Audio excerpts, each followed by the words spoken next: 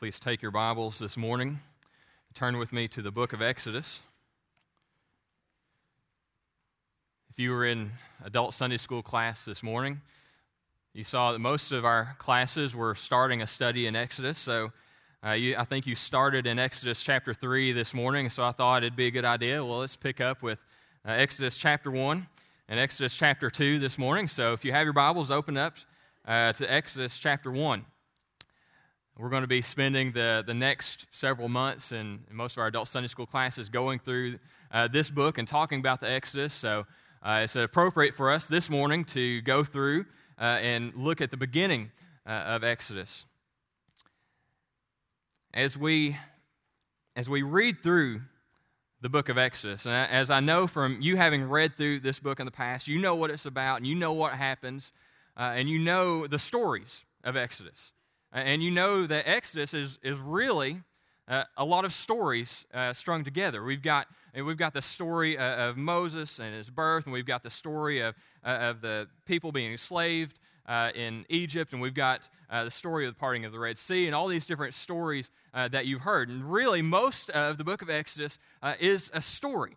It's not like a lot of the things in the New Testament where you get to the letters of Paul, and Paul says, "Rejoice always." He says real clearly, you need to do this. Or you get to the teachings of Jesus, where Jesus says, love one another. Or Jesus says that you're to do this, or you're to not do that. But when we read the book of Exodus right here, until we get to the giving of the law, for the most part, it's just a story. Moses is giving us a story of the people of Israel, and their enslavement, and what happens to them. So he wasn't really giving us these commands. Here's what you're supposed to do. And so if you look at Exodus 1 and Exodus 2 and Exodus 3, you're not going to see a whole lot of, Brian, go do this. Amanda, go do this. You see a lot of what's just story. And it's really the whole point of what Moses is doing here. Moses is filling us in on the story of the people of Israel. The story of how they were enslaved, how God released them from slavery in Egypt. And it's not so much just about the story, but it's about the one who stands behind the story. When Moses is writing the book of Exodus, he's writing and filling us in with these great details and this grand narrative of what is happening, and we know these amazing stories. But the point of reading the book of Exodus isn't so that we'll know these stories, but so we'll know the God who stands behind those stories. You see, is when we're reading this book, we're getting a glimpse, just a glimpse of a bigger story, in which God is working out His purpose. So when we read Exodus 1 and Exodus 2 here in just a few minutes, we're getting just a glimpse, a small fraction of a bigger story of what God is doing. From Genesis 1 all the way to Revelation chapter 22, we see one big overarching story in which God is working to redeem a people for Himself, for His glory. And so when we read these stories of the Bible that we've known so well from Sunday school when we were kids, Daniel in the lion's den, Moses, Noah, Jeremiah, Isaiah, when we read all these different stories of these men and of these women of the Bible, we're not just reading these random stories about these great men and women who did these great things, but we're getting a glimpse at each one of those of how God is working out His purpose for His people by redeeming a people for Himself, for His own glory.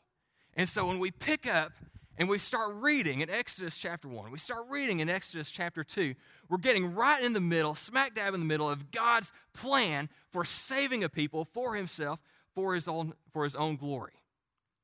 And what I want us to see this morning, as we read these couple chapters, what I want us to see is that God is always faithful to His purposes and His promises to His people. We're reading this morning about God's purpose for Israel, for what He's doing in their lives, rescuing them out of slavery. And what I want us to understand is God is always faithful to His promises and His purpose for His people. Now, this is pretty much a no-brainer for us. I guarantee that if I asked for a raising of hands, how many people believe that God is faithful to His promises? Every single person in here is going to raise their hands. Because you know that. You know that God is faithful. God keeps His promises. God is going to carry out His purposes for His people. But my point this morning isn't for us just to have head knowledge. What I want us to do this morning is I want us to go beyond head knowledge to heart knowledge, so that our hearts, our very souls, wrap around this truth that God is faithful, that God is faithful to his promises and his purposes, so that in the very depth of our being, we become unshakable, unswerving, unmoving on the truth that God is always faithful to his promise, his purpose for his people. So take your Bibles and turn with me to Exodus chapter 1. Exodus chapter 1, as we see that God is faithful in his purposes, God is faithful in the midst of suffering, God is faithful in every detail. Exodus chapter 1, picking up verse 1. Listen to what God's word says. Now these are the names of the sons of Israel who came to Egypt with Jacob. They came each one with his household: Reuben, Simeon, Levi, and Judah, Issachar, Zebulun, Benjamin, Dan and Naphtali, Gad and Asher. All the persons who came from the loins of Jacob were 70 in number. But Joseph was already in Egypt. Joseph died, and his brothers and all that generation.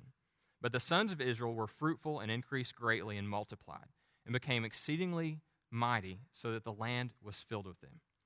You know, when we start off reading Exodus, we're probably not getting too excited. You know, we start off with just reading a group of names. And typically, when we come across just a group of names, reading through them, our eyes glaze over. You know, you start just kind of see this list of names, and you kind of skip on to the next part. Now, this seems to be a strange way that Moses starts the book of Exodus. You know, I'm a kind of guy who likes to read a lot. I have probably beside my bed 15 books at any time. And it's books that range from poetry to classical literature. I've got theology there. I've got a Bible there. I've got, a spy thriller there. And all these books, they start out kind of with a bang. You know, they start out with some kind of something memorable, something that draws you in. You know, if you're reading the newest spy thriller, there's an explosion. Guns are going off. Someone's dying. There's a murder. You know, something's there that you just want, what's going to happen next?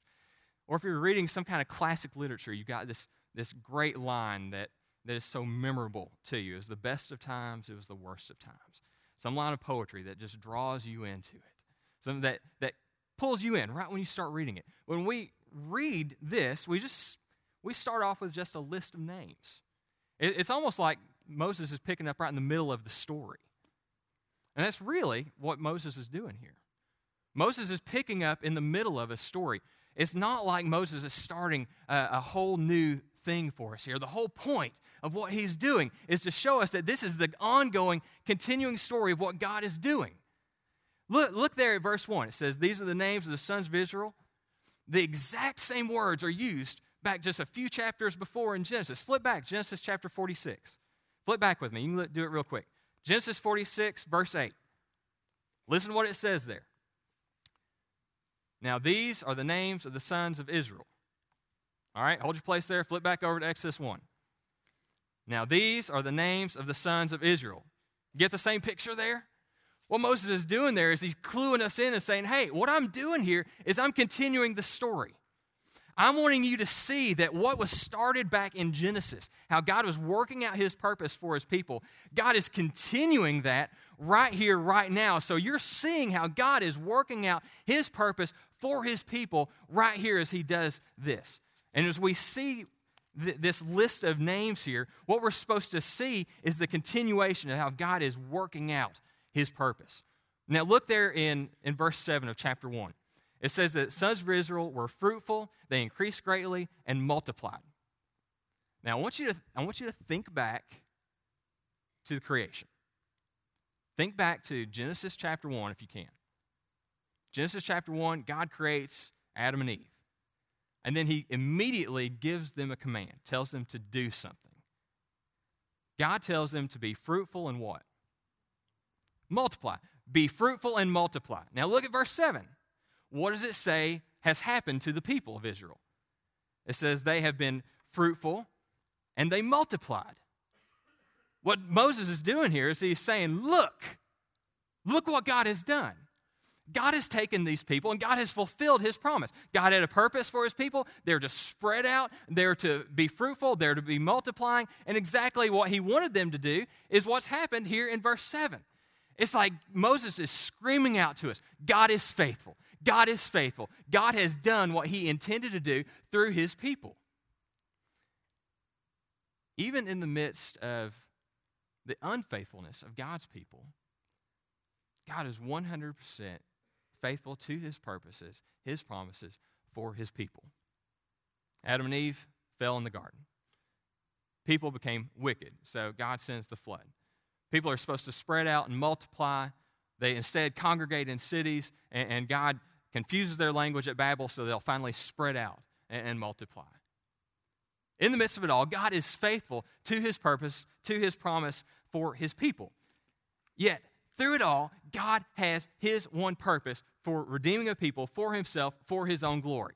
You remember that God's purpose was redeeming a people for himself through one man, Abraham, right? God made a promise to Abraham, said he's going to do two things through him.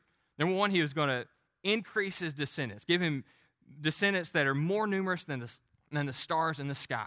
Second, he was going to give him land, this land flowing with milk and honey that they were going to go to and that they were going to dwell in. It's going to be their land, gift from him.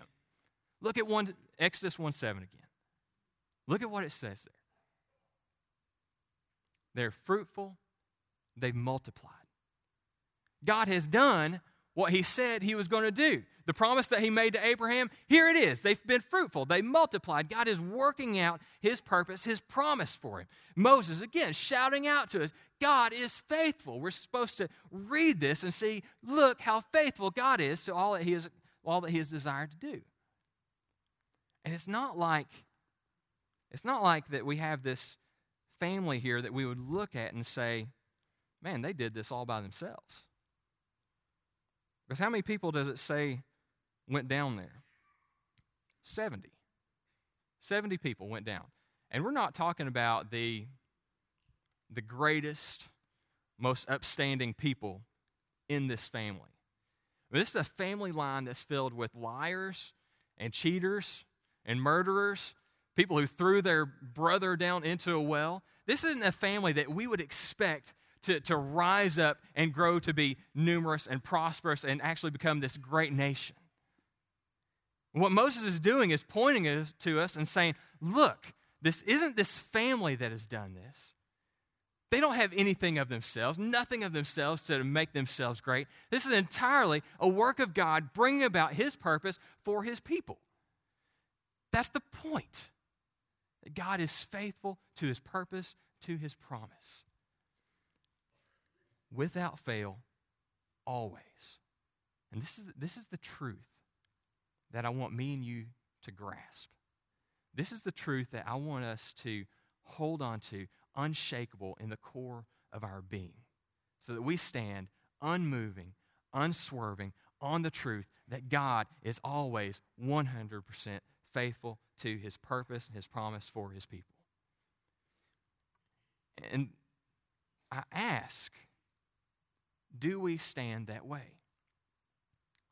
Are you unmoving in your certainty of God's faithfulness? Do you stand unshakable, unswerving in that? And the reason I ask that is because often the path that God has laid for his people, the purpose he has, leads through suffering. Often the path that God has laid out for his people is through suffering. And what we're going to see in this text is that God is faithful to his promises, but he's also faithful to his promises, to his purposes, in the midst of the suffering of his people. Look at verse 8. We're going to read through a few more verses here. Verse 8 through 14.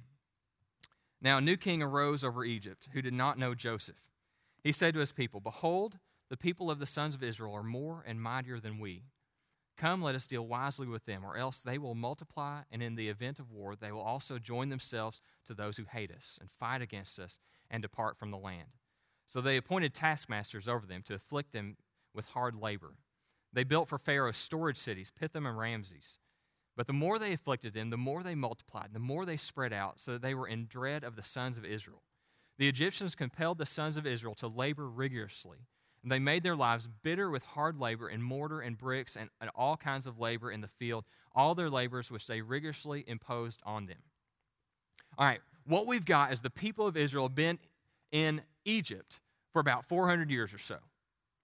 So they're there in Egypt. During this time, they've multiplied. They've grown greatly. There's tons of them. And so finally, they've grown to the point so much that the Pharaoh looks out at them and says, this people has gotten so large, there's so many of them, that if we had a foreign army come invade and attack us, I'm afraid that they would join with that foreign army, and they're so big now, they could turn the tide of battle.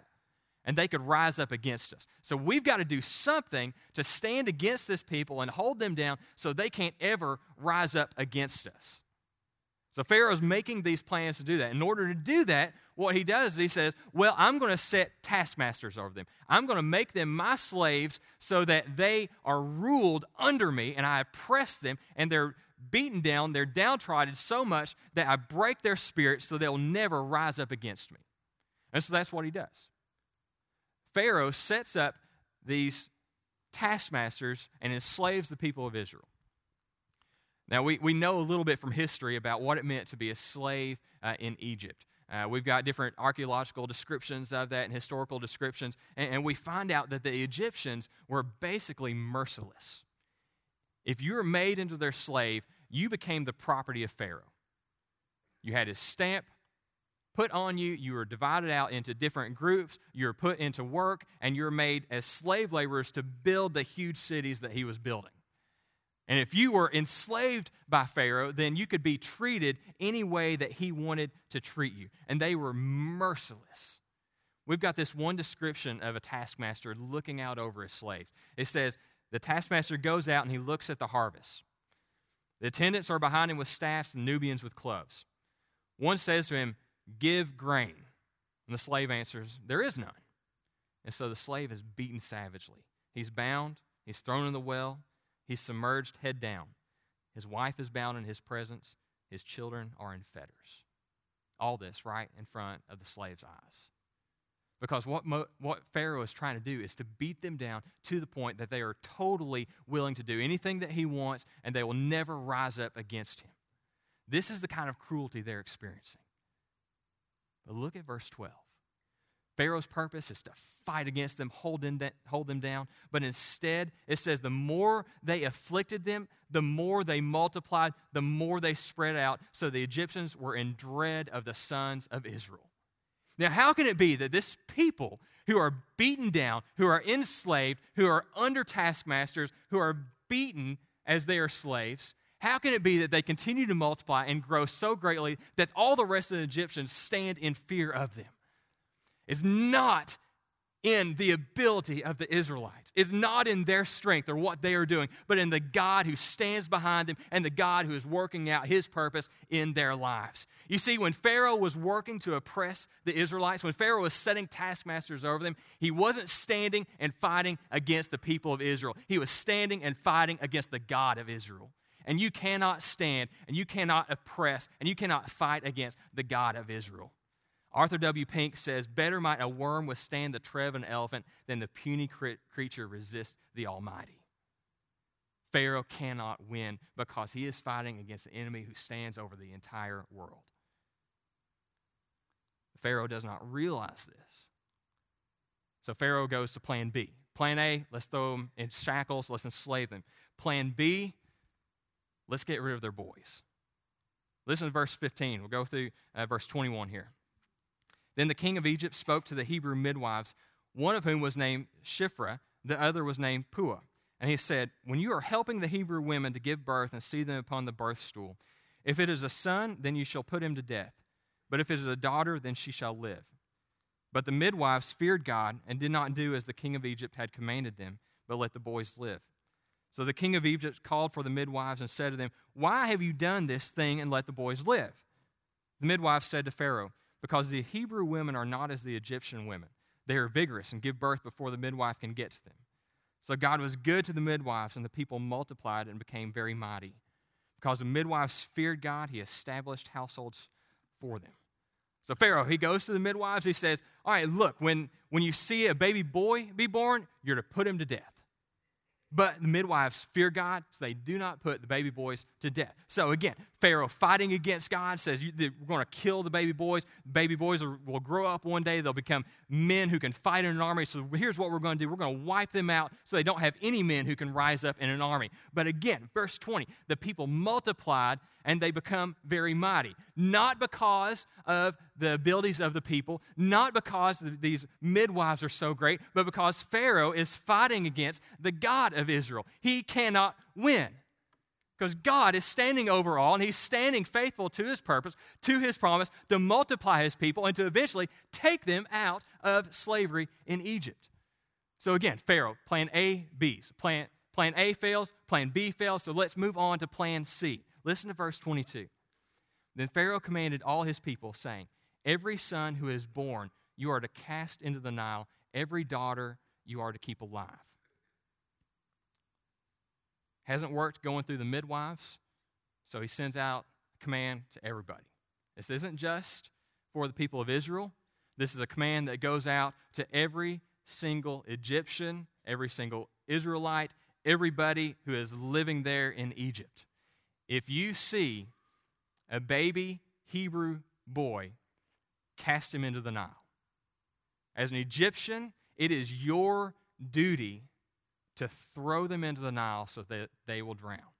And so now it's not just Pharaoh against the people of Israel. And it's not just Pharaoh and the taskmasters against the people of Israel. It's not just the law, but now it's the entire land against the people of Israel.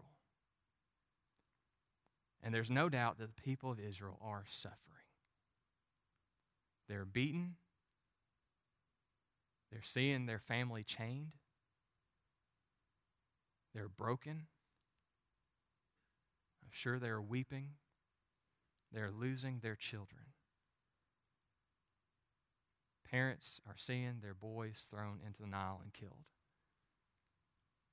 And we have to look at this and we have to wonder, why? Why did all this happen?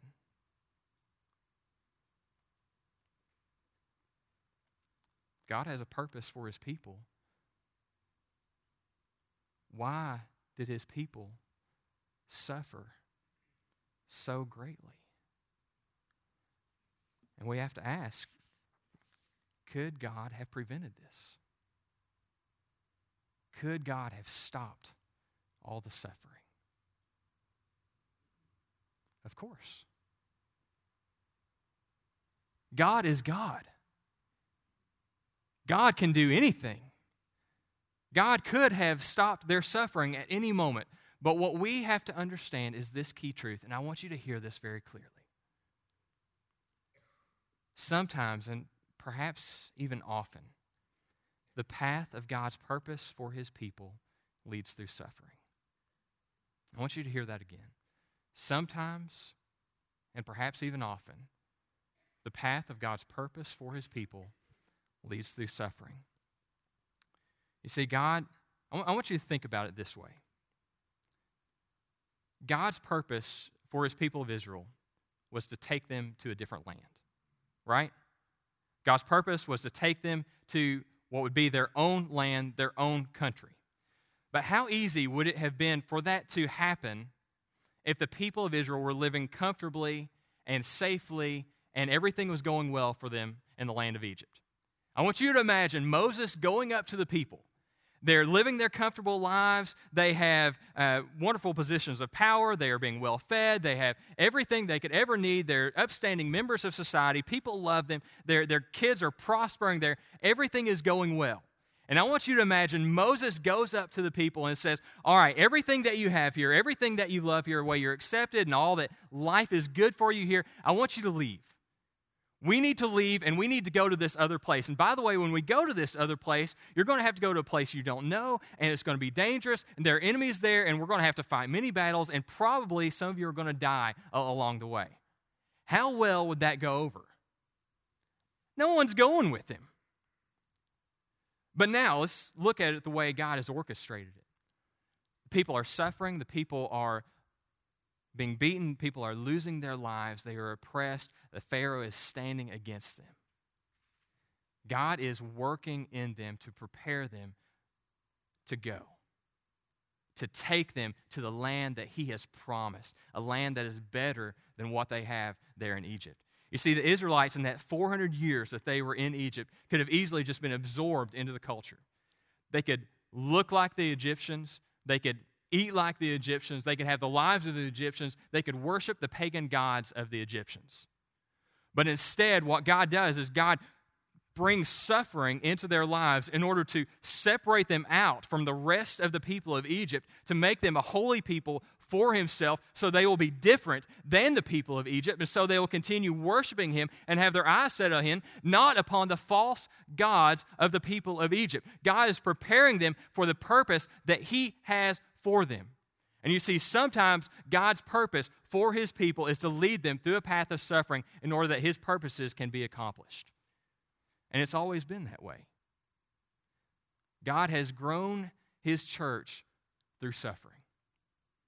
Think about Stephen. Stephen is martyred in the book of Acts. What happens to the church after that? They're scattered, they spread, and the church expands, the gospel goes forth. In Acts chapter 12, Herod kills James. Very next thing we hear, the word of the Lord continued to grow and be multiplied. God grows His church through the suffering of His people. And we go through pain, and we go through heartache, and we go through misery, and we go through suffering, and whatever else might come in this life. Those things are to drive us to the one who is unfailing in His love, who never fails in His purpose, who never swerves from His plan for His people, whose love never grows cold, whose love never grows cold, who upholds us no matter what may happen. Spurgeon said, "Do you not think that persecution and opposition and any other suffering are permitted for our good, as in Israel's case, to make us feel that this is not our rest and to cause us to long for the better land?" Is it not the case that God takes the suffering that you and I experience to take us and break our love of this world and set our affections more and more upon Him and the world to come? And that's what He's doing in the life of Israel. And so often, God's path for His people is a path that leads through suffering. And for us, when we look back on the history of Israel right here, it's easy for us. It's easy for us because we know what's getting ready to come. We can look at the suffering that they are going through, and we can read through that in one chapter, and we can know that just a few chapters down the road, what God is going to do is God is going to rescue them through mighty acts, and God is going to lead them through the parting of the waters, and God is eventually going to take them to their own land. So it's easy for us when we see and we hear and we know what the end is going to be. But what's it like for us when we can't see the end? But instead, we're in the middle of the story rather than outside the story. And we're the ones right there in the midst of suffering, and our heart aches, and our heart breaks, and our emotions are at our end, and we don't know what's going to happen next. One pastor put it this way: part of God's providence for His people is to trust in Him when the lights are out. I told you at the beginning of this sermon that my purpose this morning is for you and me to have an unshakable, unmoving trust in the faithfulness of God. And I want us to have our hearts and our souls wrapped around this truth so much that we are not moved in our trust in God, because the truth is you and I will suffer. I guarantee it. Scripture guarantees it. Whether you are hurting now or later, it will come. And the question, when that comes, how will you respond? Will it be with an unmoving, unshakable trust in the God who holds all things in his hand and is working out his good purpose for your life and who is working out his promise for your life? And will it be like Job, where he says, though he slay me, yet will I trust him? This is what the faithfulness of God drives us to, this unshakable, unmoving trust in him no matter what may come, because you and I will suffer. We will hurt. We will ache. Our emotions will fail us. Will we be that unshakable? We know that God is faithful in his promises. We know that God is faithful in the midst of suffering, and we know that God is faithful in the details. Listen to what happens next. Let's pick up chapter 2, verse 1. This is a passage you know very well. Birth of Moses. Now a man from the house of Levi went and married a daughter of Levi. The woman conceived and bore a son, and when she saw that he was beautiful, she hid him for 3 months. But when she could hide him no longer, she got him a wicker basket and covered it over with tar and pitch. Then she put the child into it and set it among the reeds by the bank of the Nile. His sister stood at a distance to find out what would happen to him. The daughter of Pharaoh came down to bathe at the Nile with her maidens walking alongside the Nile. And she saw the basket among the reeds and sent her maid, and she brought it to her. When she opened it, she saw the child, and behold, the boy was crying. And she had pity on him and said, "This is one of the Hebrews' children." Then his sister said to Pharaoh's daughter, "Shall I go and call a nurse for you from the Hebrew women, that she may nurse the child for you?" Pharaoh's daughter said to her, "Go ahead." So the girl went and called the child's mother. Then Pharaoh's daughter said to her, "Take this child away and nurse him for me, and I will give you your wages." So the woman took the child and nursed him. The child grew, and she brought him to Pharaoh's daughter, and he became her son. And she named him Moses and said, "Because I drew him out of the water." God has a plan to rescue his people out of the suffering that they're going through. And that plan revolves around this baby boy right here. God's plan is to use Moses as the leader of the people of Israel in order to take them out of the slavery that they're experiencing. He's going to be the one who's going to lead them. He's going to be the one who God uses. He's going to be kind of the spokesperson for God. And in the midst of Israel's history, there's no one like Moses. He's held up higher than any other in Israel's history. Yet when Moses was born, he's born in perhaps the most dangerous time for a boy to be born in all of Israel's history. By law, when he's born, he's supposed to be cast into the Nile. If an Egyptian walks by and sees him, that Egyptian is supposed to grab him, toss him into the Nile, no matter what his parents are saying. It's a dangerous time for him to be born. But you see, God didn't just have a plan for that man Moses 80 years down the road. God had a plan and a purpose for that baby boy Moses when he was born. You see, God had a purpose and a plan for his people. And if you have a purpose and a plan for an end, you cannot accomplish that end unless you have a plan for the in-between times. You can't accomplish the end without having a plan for the beginning and the middle and all throughout it. And so what we're seeing here is that God is providentially working. He's sovereignly in control of every single detail of Moses' life because he is bringing about his good, perfect purpose, fulfilling his promises to his people. And what we're going to see as we look at this is God is faithful in every single aspect, every single detail of every single thing that happens in history. He stands as the God over all of it, holding it all in his hand from the beginning to the end, sovereign over it all, every single detail. So we have this man and woman who have a baby boy. They've already got a couple kids. They have a baby boy. And as any parents would, they look at that baby boy with love.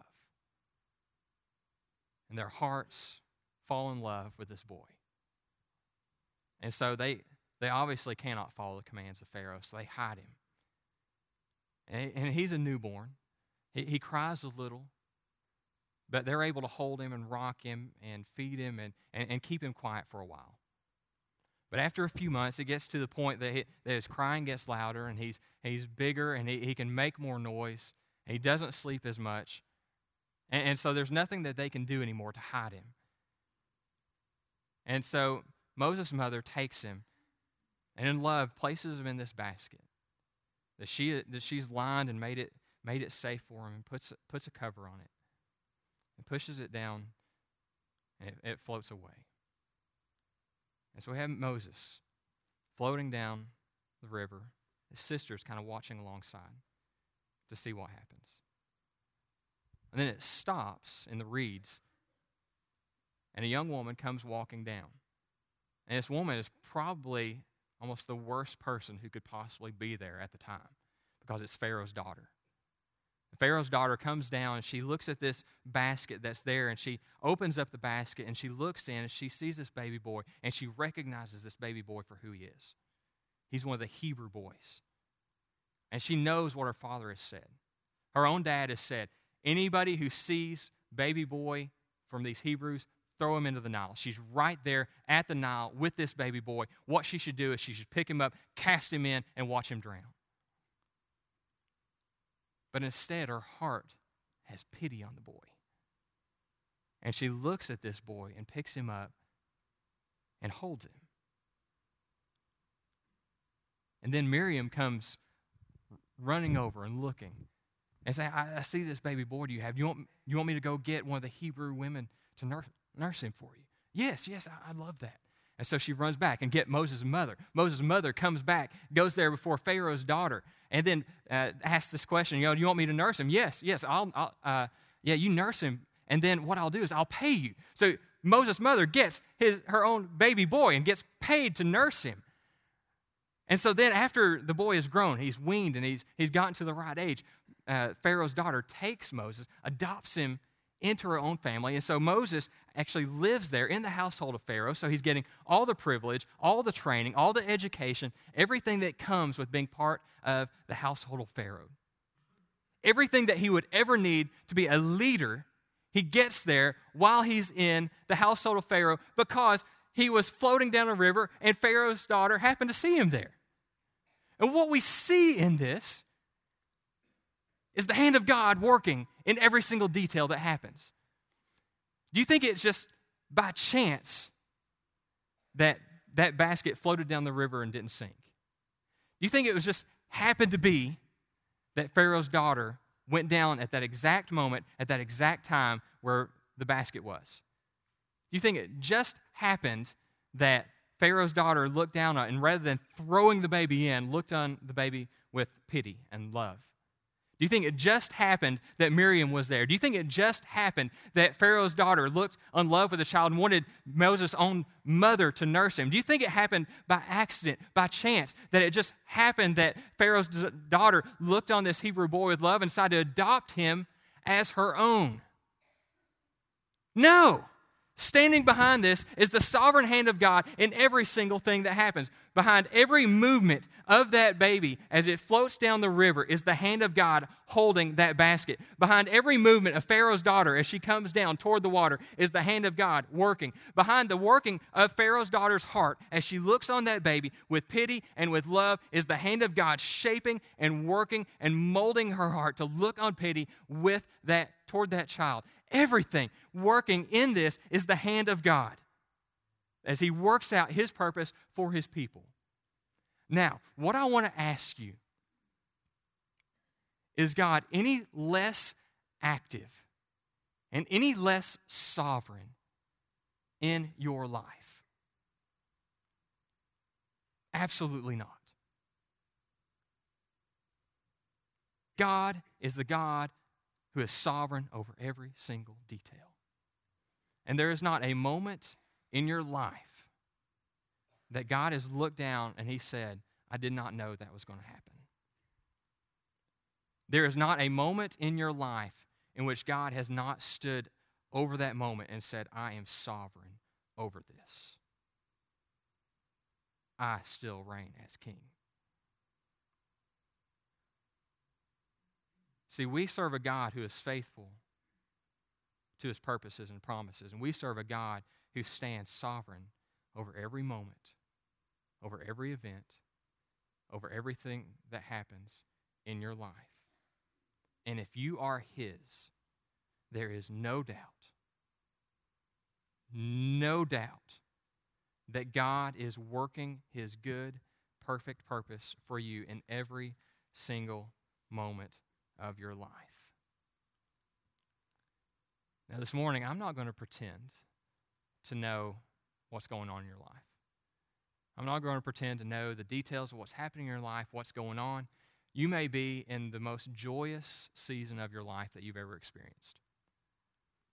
You may be in the darkest and going through pain that I just can't understand. I would guess that most of us are kind of in the middle. We're not really on the mountain peaks, or we're not really in the valleys right now. We're just kind of going through the normal days of life. But what I do know is that God stands sovereign over every moment of that. And what I know is that God, if you are His, is working out His good and perfect will, being faithful to His purpose, to His promise for you, His child, right now. And if you are His, what I want is for you and me to cling to the truth of God's faithfulness. That truth be so embedded upon our hearts and our souls that we stand absolutely unmovable, unshakable. That whether we're going through the best of the best or the average day or the worst of the worst, we stand knowing my God is faithful. He stands in control, sovereign. He is working out His purpose for His people, for me. Right now, I trust in Him. No questions.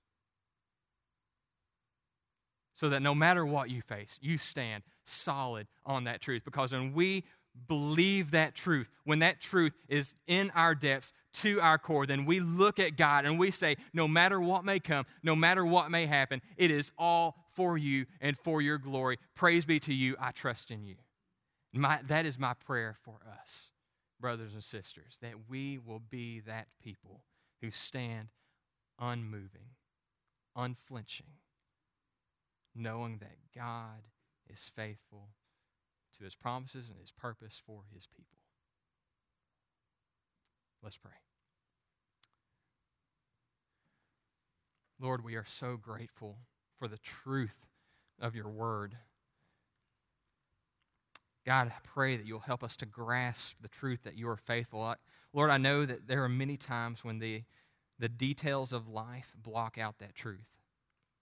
When either the joys of this world and the pleasures of this world or the sorrows that come take our eyes off that truth. God, I pray that we will be so grounded and so fixated and standing firm on the truth of your faithfulness that we will stand unmoved, unshakable. May that truth set us free to set our eyes on you and say it's all for you, all for your glory. Praise be to you. Lord, we pray that you will work in us to make this truth part of the very fiber of who we are. God, as a body, shape us in this truth. Glorify yourself as you work this truth out in us. It's in Christ's name we pray. Amen.